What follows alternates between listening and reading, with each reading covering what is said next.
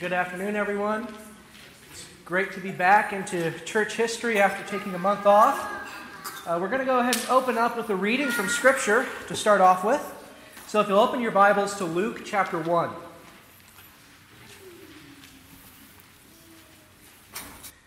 Luke chapter 1 and verse 26.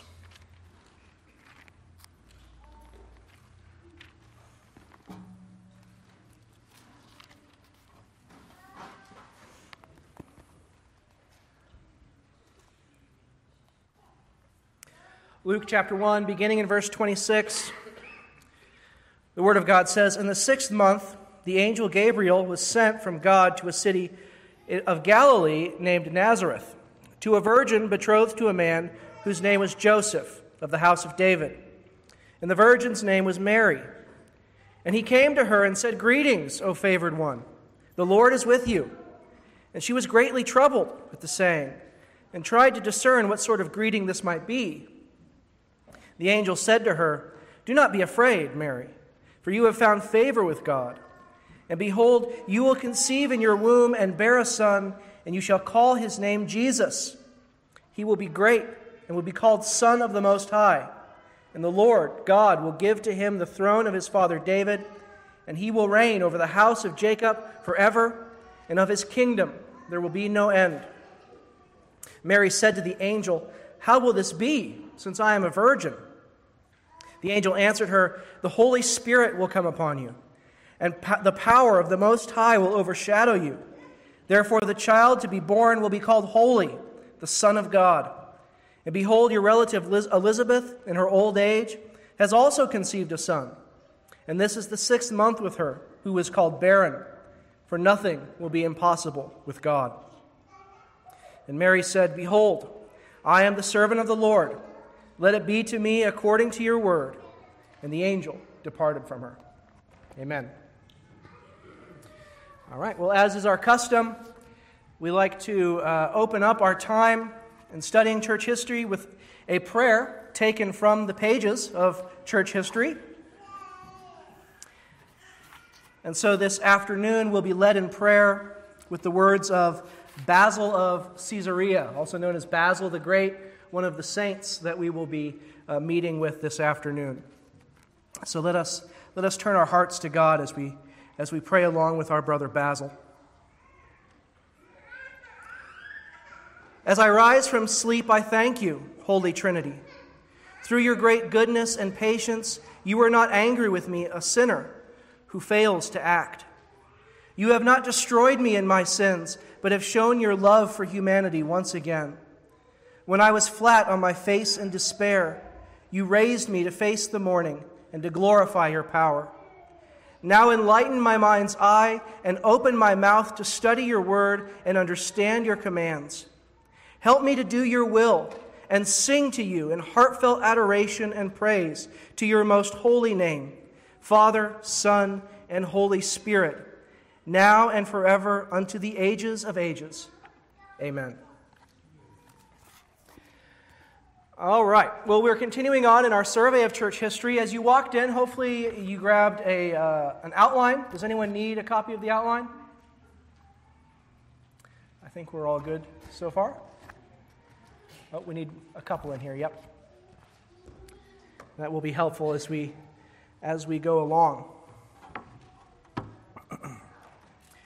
All right. Well, last time we traced out the history of the Arian controversy from its outbreak at the Council of Nicaea in the year 325, through the life of one of Nicaea's greatest apologists, Athanasius of Alexandria. Athanasius would die in the year 373 before the controversy was finally resolved. And we saw how the church was dramatically affected by who is in power, and whether his sympathies lie with the Nicene Orthodox or with their Arian opponents. Athanasius, you'll remember, was constantly being sent off into exile and being recalled, it seemed, every time someone new came to the throne. Well, one of the reasons for this back and forth, is that those rulers who were more orthodox in their beliefs generally adopted what we might call a hands-off approach to church affairs. They understood that they were not priests, they were not trained in theology, and so the theologizing, they believed, should be left to the bishops and the pastors of the churches. Well, this is all about to change. Theodosius, a Roman general, is appointed emperor over the East in the year 379. Remember, at this time, Rome is administratively divided between East and West, each half having its own emperor. That's in the year 379. The following year, in 380, he issues the Edict of Thessalonica. And the edict reads thus: Emperors Gratian, Valentinian, and Theodosius Augusti, edict to the people of Constantinople. It is our desire that all the various nations which are subject to our clemency and moderation should continue to profess that religion which was delivered to the Romans by the divine Apostle Peter, as it has been preserved by faithful tradition, and which is now professed by the Pontiff Damasus, that is the Bishop of Rome, and by Peter, Bishop of Alexandria, a man of apostolic holiness. According to the apostolic teaching and the doctrine of the gospel, let us believe in the one deity of the Father and of the Son and of the Holy Spirit, in equal majesty and in a holy Trinity. We order the followers of this law to embrace the name of Catholic Christians. But as for the others, since in our judgment they are foolish madmen, we decree that they shall be branded with the ignominious? Close enough. Ignominious? Yeah, thank you. Ignominious name of heretics, and shall not presume to give to their conventicles, that is their church gatherings, the name of churches.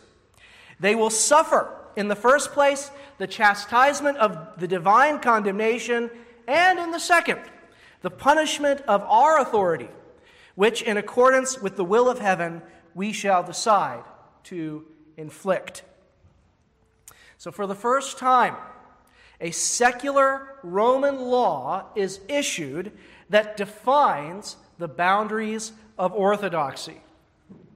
And notice that this Catholic Christianity is marked out as monotheistic, the belief in one God, and Trinitarian, as defined by the Scriptures and the tradition of the Church, and as demonstrated in the West by Damasus, the Bishop of Rome, and Peter, the Bishop of Alexandria in the East, and, you'll notice, enforced by the threat of punishment.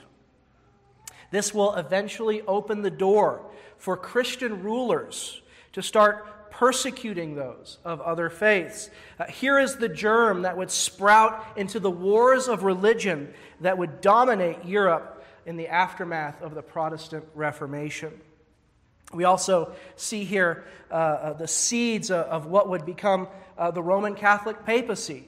If faithfulness to Christ is defined by your faithfulness to the Bishop of Rome or the Bishop of Alexandria, we could see how that would develop through later years into the medieval Roman Catholic papacy.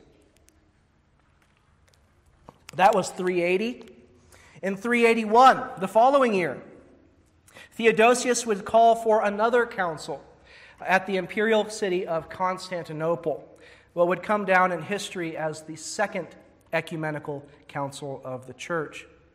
Now, while we remember Constantinople for its death blow to Arianism, that was far from the only issue on the docket. There were certain administrative affairs that had to be dealt with, things that you're probably thankful we're not going to get into. And there were other theological errors that had to be addressed, and these we will look at.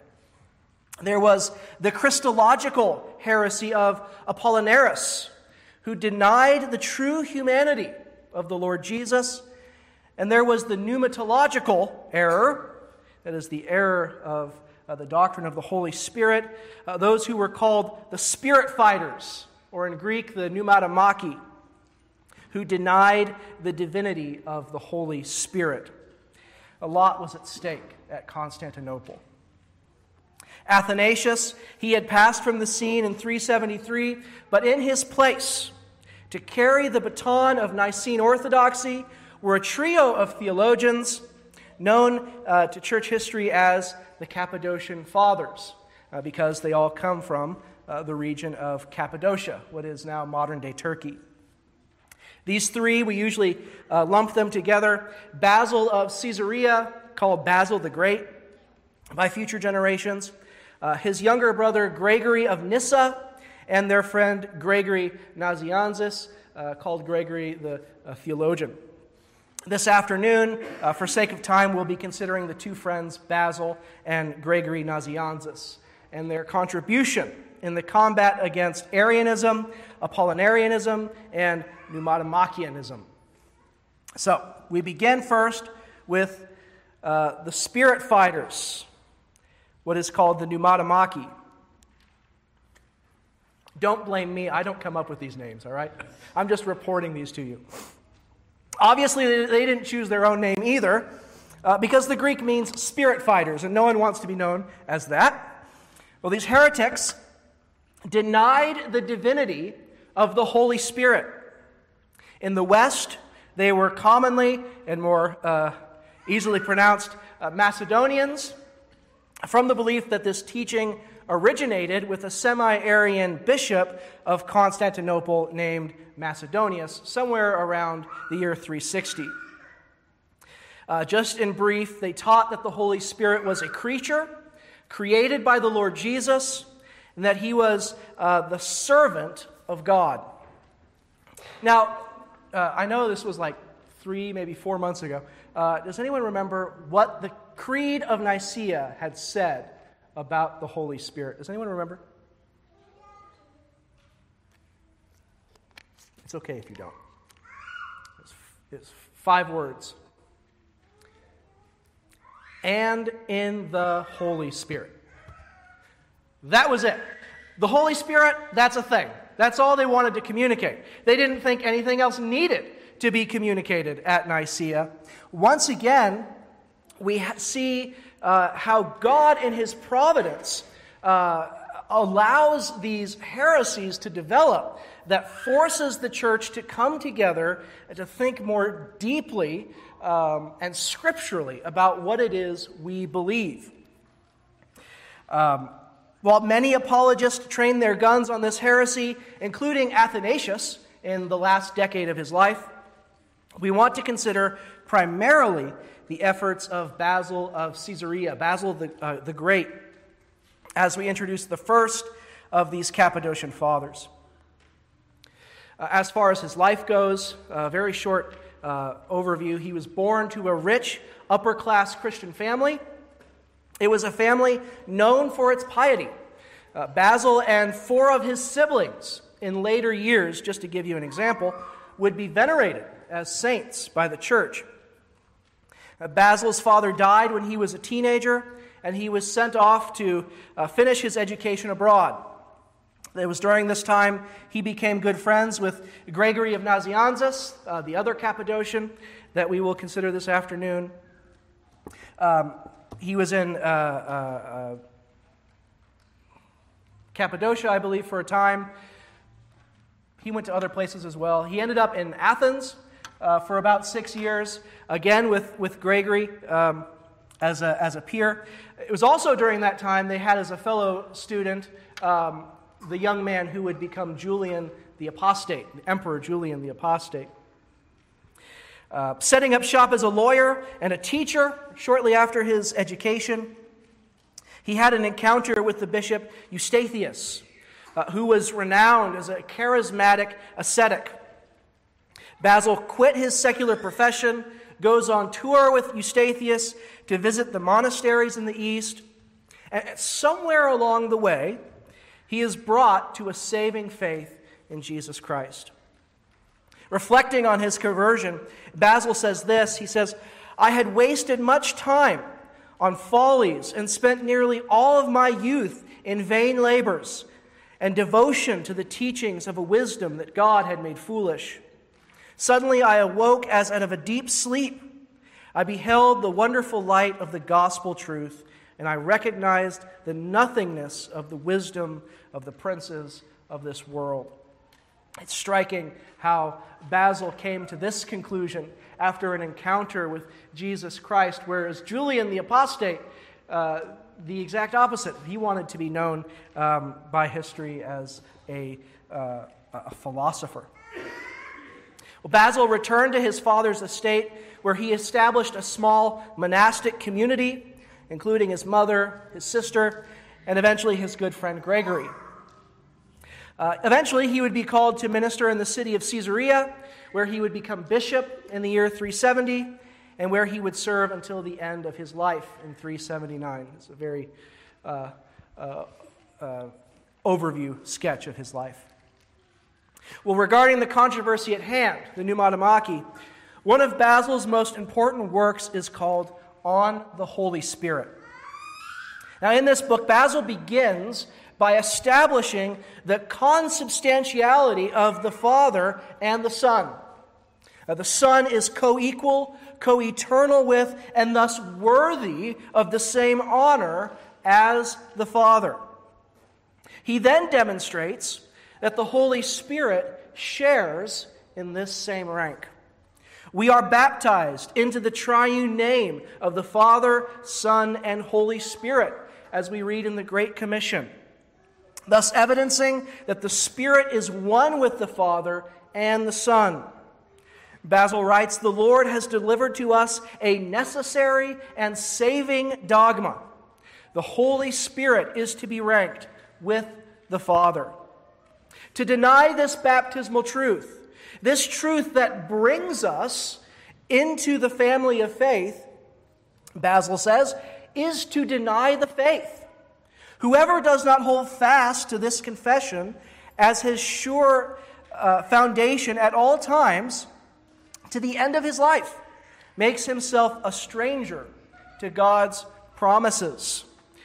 For us, we hear about these controversies, and we can tend to chalk them up to overzealous bishops, theologians arguing over small matters. For Basil, this controversy about the nature of the Holy Spirit is not just a matter of philosophical sophistry, but it is a question upon which our very salvation depends. He who rejects the Spirit rejects the Son, and he who rejects the Son rejects the Father. He goes on to demonstrate through Scripture that the Holy Spirit shares in the divine name. In the divine nature. Being all-powerful, all-knowing, everywhere present, incomprehensible, unchangeable. He shares divine names. He is called the Lord in numerous passages. We refer to the Bible as the Word of God. Why? Because it was inspired by the Holy Spirit. We count our bodies as temples of God. Why? Because the Holy Spirit dwells within us. He does divine works, bringing to perfection what was purposed by the Father and accomplished by the Son. This is seen most clearly in his work of salvation. Because the Holy Spirit is united by nature to the Father and to the Son, he can bring us, sinners who are separated from God, he can bring us into communion with our Creator.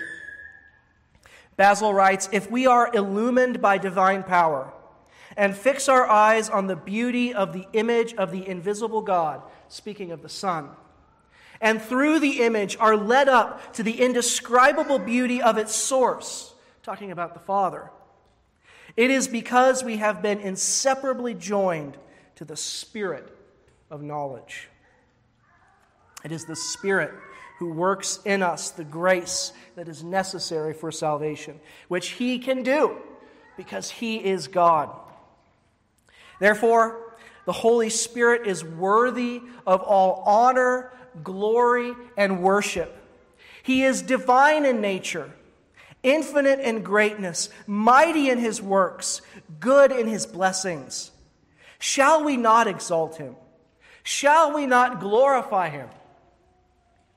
On the contrary, he says, who is so perverse? Who is so devoid of the heavenly gift, so unnourished by God's good words? Who is so empty of sharing eternal hopes that he would separate the Spirit from the Godhead and number him among creatures? Basil is not slow to remind his opponents of the seriousness of the blasphemy against the Holy Spirit. Well, Basil would die in 379, just shy of 50 years of age, but his influence was clearly felt at the Council of Constantinople in the year 381, which would be presided over by his friend Gregory of Nazianzus, who we now meet in this next controversy. The next heresy that we'll consider is that of Apollinaris. Apollinaris started out well as bishop of Laodicea. He was an effective advocate of Nicene orthodoxy, an ally of Athanasius. Sometimes that would get him in trouble, being so close to Athanasius. So firmly committed to the consubstantiality of the Father and the Son, Apollinaris began asking the question, how can Jesus be both God and man? Well, this question of Christology would come to dominate the next century of church history. And in those struggles, the church would come to work out its doctrine of what we call the hypostatic union, that Jesus is truly God and truly man. In the words of the Chalcedonian definition, one and the same Christ, Son, Lord, only begotten, acknowledged in two natures, unconfusedly, unchangeably, indivisibly, inseparably, the difference of the natures being in no way removed because of the union, but rather the properties of each nature being preserved. We'll get to the Chalcedonian definition in due time. But this is the classic Orthodox position, that Jesus Christ, though one person, is both God and man, one person with two natures. Well, in his zeal to defend the divinity of the Lord Jesus Christ against the Arians, Apollinaris overcorrects to the point of denying his true humanity. This is a lesson for us, that as we are zealous to maintain the true Orthodox teachings of the faith, we don't want to be so overzealous that we go the opposite and run into other errors in our zeal, like Apollinaris does. Following Greek pagan thought, Apollinaris believed that man is composed of three parts: a body, a soul, and a mind. We typically think of man as being just a body and a soul. I haven't studied that out too much, so if you have questions about that, maybe one of the other brothers here can speak to that more. The controversy with Apollinaris is very confusing. If for any other reason than this terminology, these words soul and mind, or soul and spirit, are sometimes used interchangeably. Mind and spirit are used interchangeably. It makes it very confusing. So if I can try and simplify it to the best that I understand it, as far as Apollinaris is concerned, man is a body, a soul, and a mind.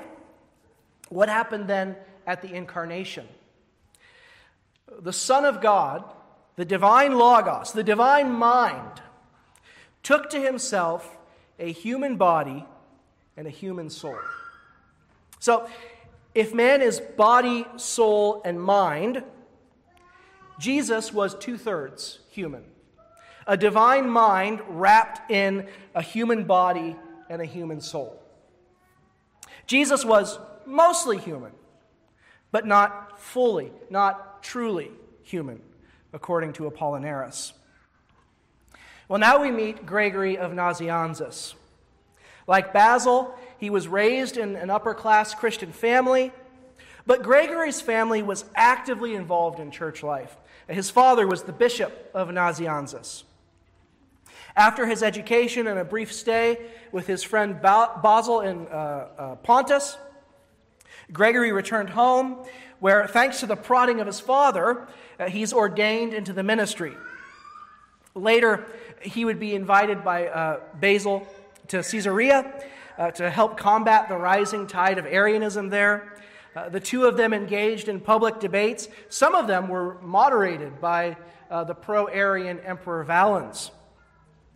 After Basil becomes the bishop of Caesarea, in order to consolidate his position as the bishop there, he creates the See of Sasima. Probably not pronouncing that right, but that's okay. And he appoints Gregory as the bishop there. Now, there wasn't much in Sasima. It was definitely more of a political move by Basil in order to keep his influence. And Gregory kind of felt betrayed by his friend. He described it as an utterly dreadful, poky little hole, a paltry horse stop on the main road, devoid of water, vegetation, or the company of gentlemen. This was my church of Sasima. Well, eventually, Gregory would receive a call that he felt worthy of as bishop of the imperial capital of Constantinople in the year 379. As bishop, he presided over the Council of Constantinople, but his appointment was so controversial that the council threatened to disband because of it. So Gregory chose instead to resign, and he returned home to Nazianzus. He would continue as the bishop of Nazianzus in the place of his father until he retired there in the year 384, and he would spend the remaining 6 years of his life writing and collecting his letters. He died in January of 390.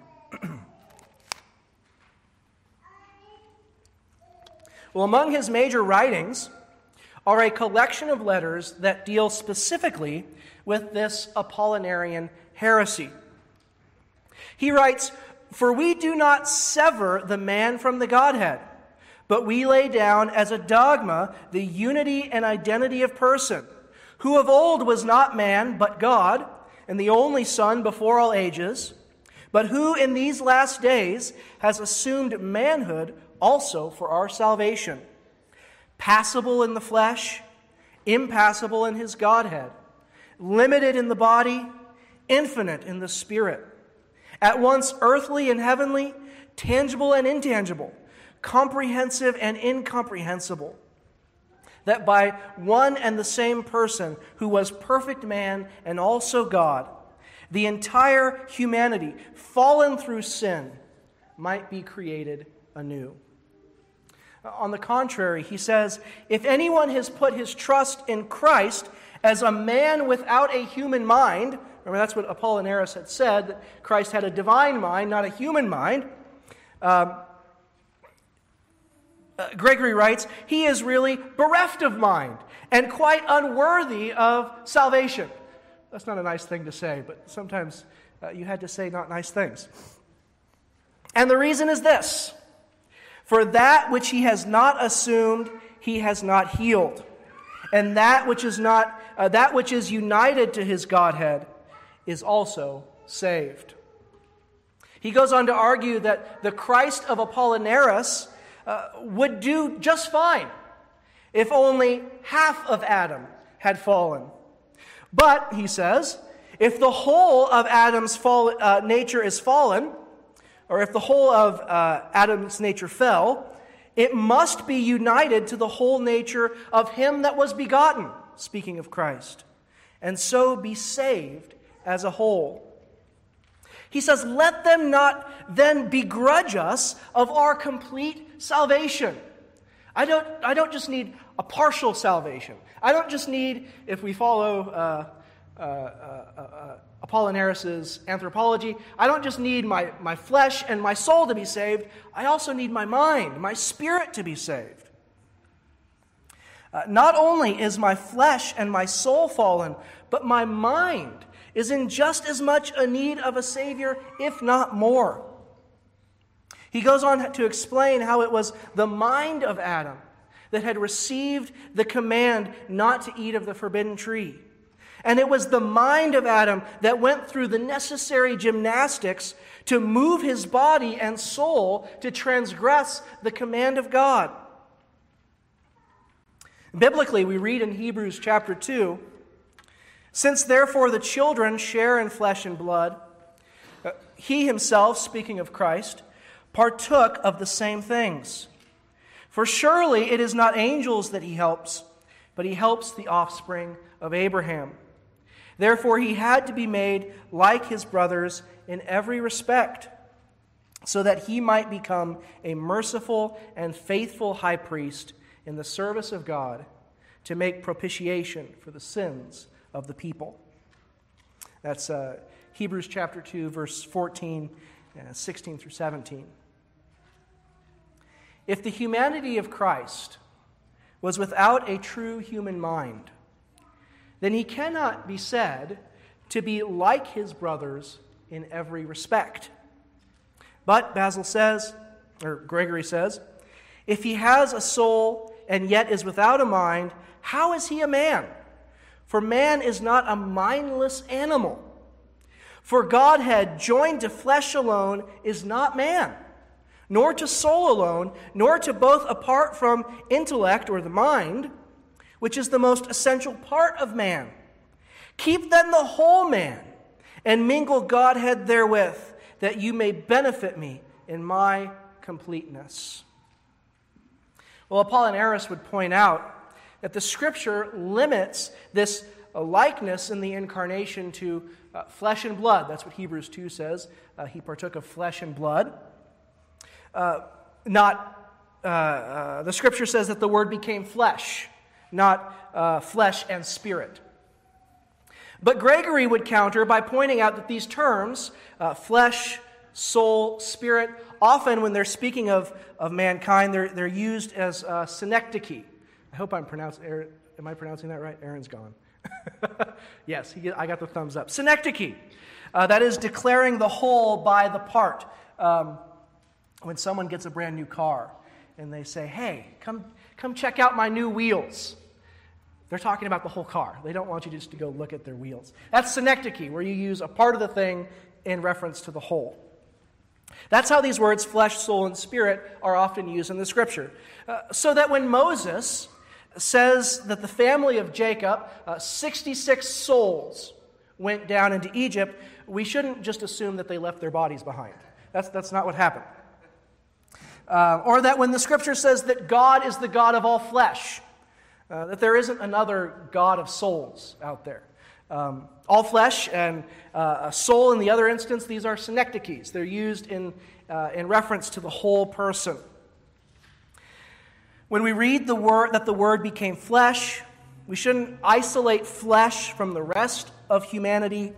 The Word became flesh means that the Son of God took to himself a complete human nature. Well, Apollinaris would die a year after the Council of Constantinople, and not long after him, so would his heresy. Though the Apollinarian controversy anticipated the great Christological debates that we will encounter in future church history lessons, that really dominates the next century and the next two ecumenical councils.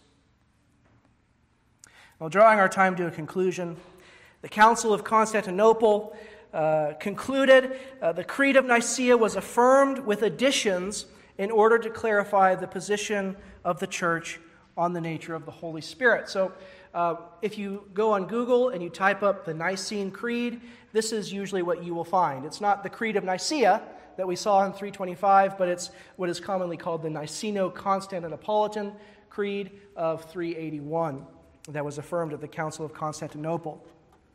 And the creed reads like this: "We believe in one God, the Father Almighty, maker of heaven and earth, of all things visible and invisible, and in one Lord, Jesus Christ, the only begotten Son of God, begotten from the Father before all ages, light from light, true God from true God, begotten, not made, of one substance with the Father, through whom all things came into existence, who because of us men and because of our salvation came down from the heavens and was incarnate from the Holy Spirit in the Virgin Mary and became man, and was crucified for us under Pontius Pilate, and suffered and was buried, and rose again on the third day according to the Scriptures, and ascended to heaven, and sits on the right hand of the Father, and will come again with glory to judge living and dead, of whose kingdom there will be no end. And in the Holy Spirit, the Lord and life-giver, who proceeds from the Father, who with the Father and the Son is together worshipped and together glorified, who spoke through the prophets.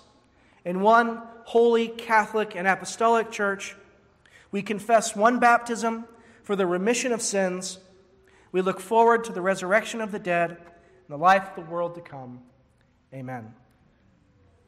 So even though Arianism would, throughout church history, manifest itself again and again in the Socinians of the 16th century, and the Unitarians of the 19th century, modern-day Jehovah's Witnesses, nonetheless, the shape of Orthodox Christianity from here on out would be decidedly Trinitarian.